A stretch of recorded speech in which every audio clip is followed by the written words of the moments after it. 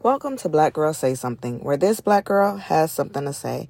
And I know this episode came a little later than expected, but either way, here is your Friday dose of Black Girl Say Something, of course, on a Saturday.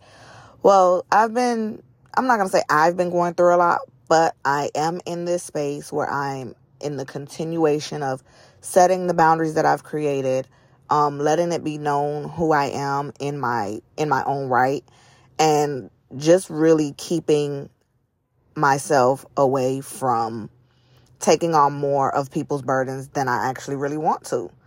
And by doing that, I'm putting myself first. And I saw this post, and I'm also reading this book. It's like a book of poetry. And it had said, before I get into the post, this book of poetry, there's a page that says, "Promise me this. Never let anyone shame you for choosing yourself." And so that's where I'm at. I'm just choosing me. I'm going to choose me every time.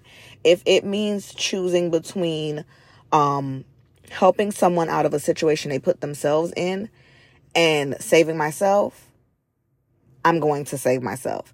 If it means coming up with a solution to a problem that I know logically that I can solve, I'm going to choose myself.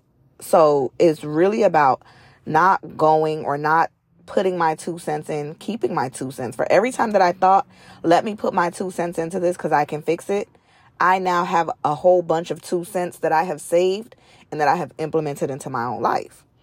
And so in doing that, I found it to be very beneficial that we can't want more for people than they want for themselves. I can't make you see that you need to be parented by your own parent. I can't make you see that you need to be healed in a way that I can't help you heal. I can't make you see that I can't be beneficial to your healing process and to your growth. Because at the end of the day, we all have our own journey that we have to create. And I think when we get to a space, and especially for me, I got to a space where I realized I don't want to be a part of certain people's healing journey. I don't want certain people a part of my healing journey. I don't want people to know, what's going to happen in the next phase of my divorce. I don't want people to know when the next time I'm going to, go to court, or what does that look like, or what am I asking for out of this divorce? You get what I'm saying? And so it has really been beneficial to me to just recognize, hey, this is not your battle to fight. And I have my own battles to fight, and I barely want to fight those. And so I'm sitting back and I'm observing, and I'm allowing myself the mental headspace and the capacity to realize there's people that come around me, and I get it. I'm a vibe. I'm cool. I'm the person that can, speak life into your situation. I'm the person that will pray with you. I'm the person who will, let you know if you're right, let you know if you're wrong. I'm even the person who will come up with some solutions for you. But what I'm no longer is the person who's going to spearhead or take charge or leadership over your situation. I am now, and people are not used to me being this person, but I am now the person who's going to rally up the troops. I'm going to call for help each and every time. I'm going to ask for help out of your situation. I'm going to find people who can help me help you out of your situation, and I'm going to step out of it. I'm going to tag somebody else in now. And so this post that I saw on Instagram, posted by a good friend of mine, it says, "Don't be so hard on yourself. You were only supposed to climb those mountains, not carry them. The best thing you can do for yourself right now is grow into a better person.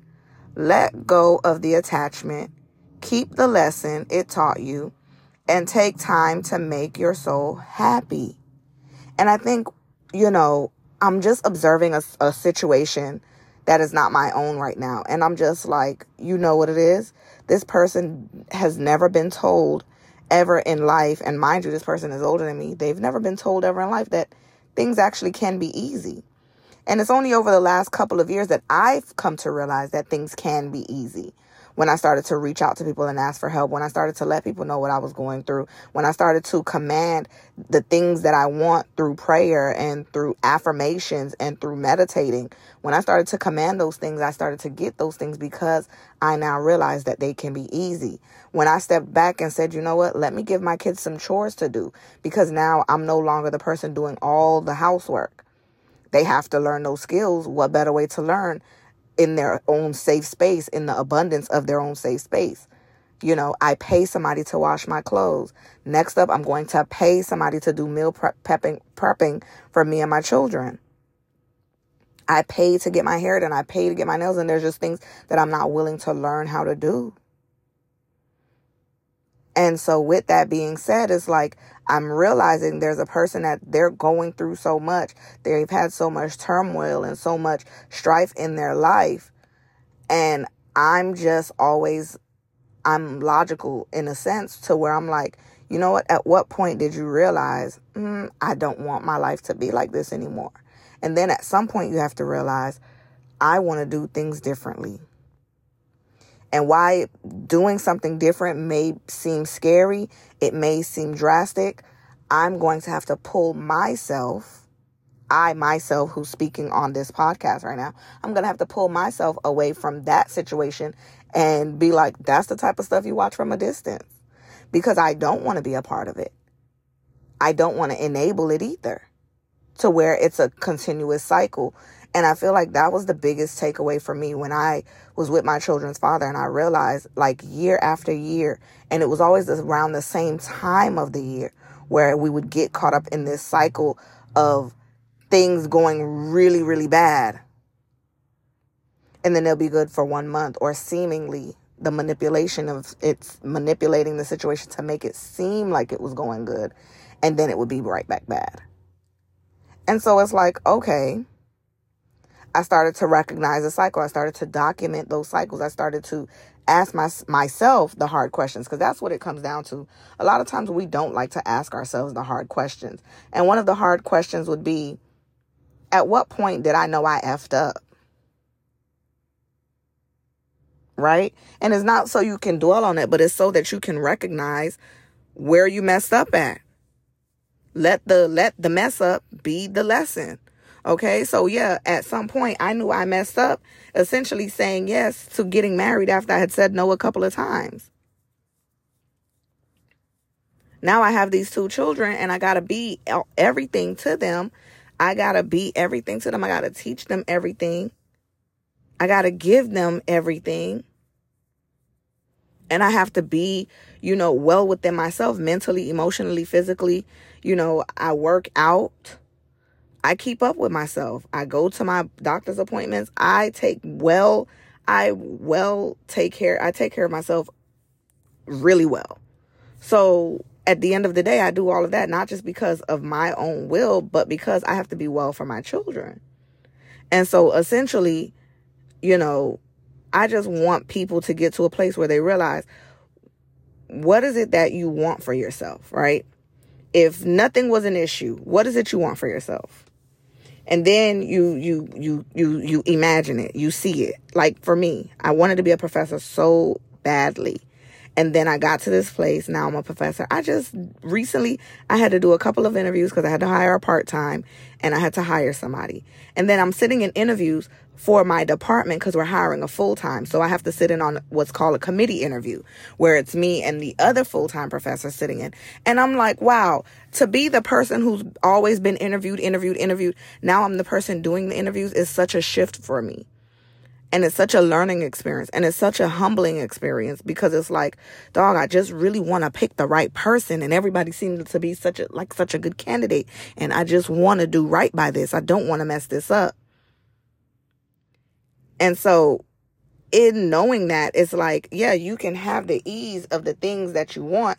You can have the ease of the things that you have never even imagined. And what if there is an easier life on another side, in another country, on another island, somewhere else? What if, right? Because if many of us sit down and make a pros and cons list of the situation that we're in currently, and if the pros outweigh the cons, then we're in a good headspace.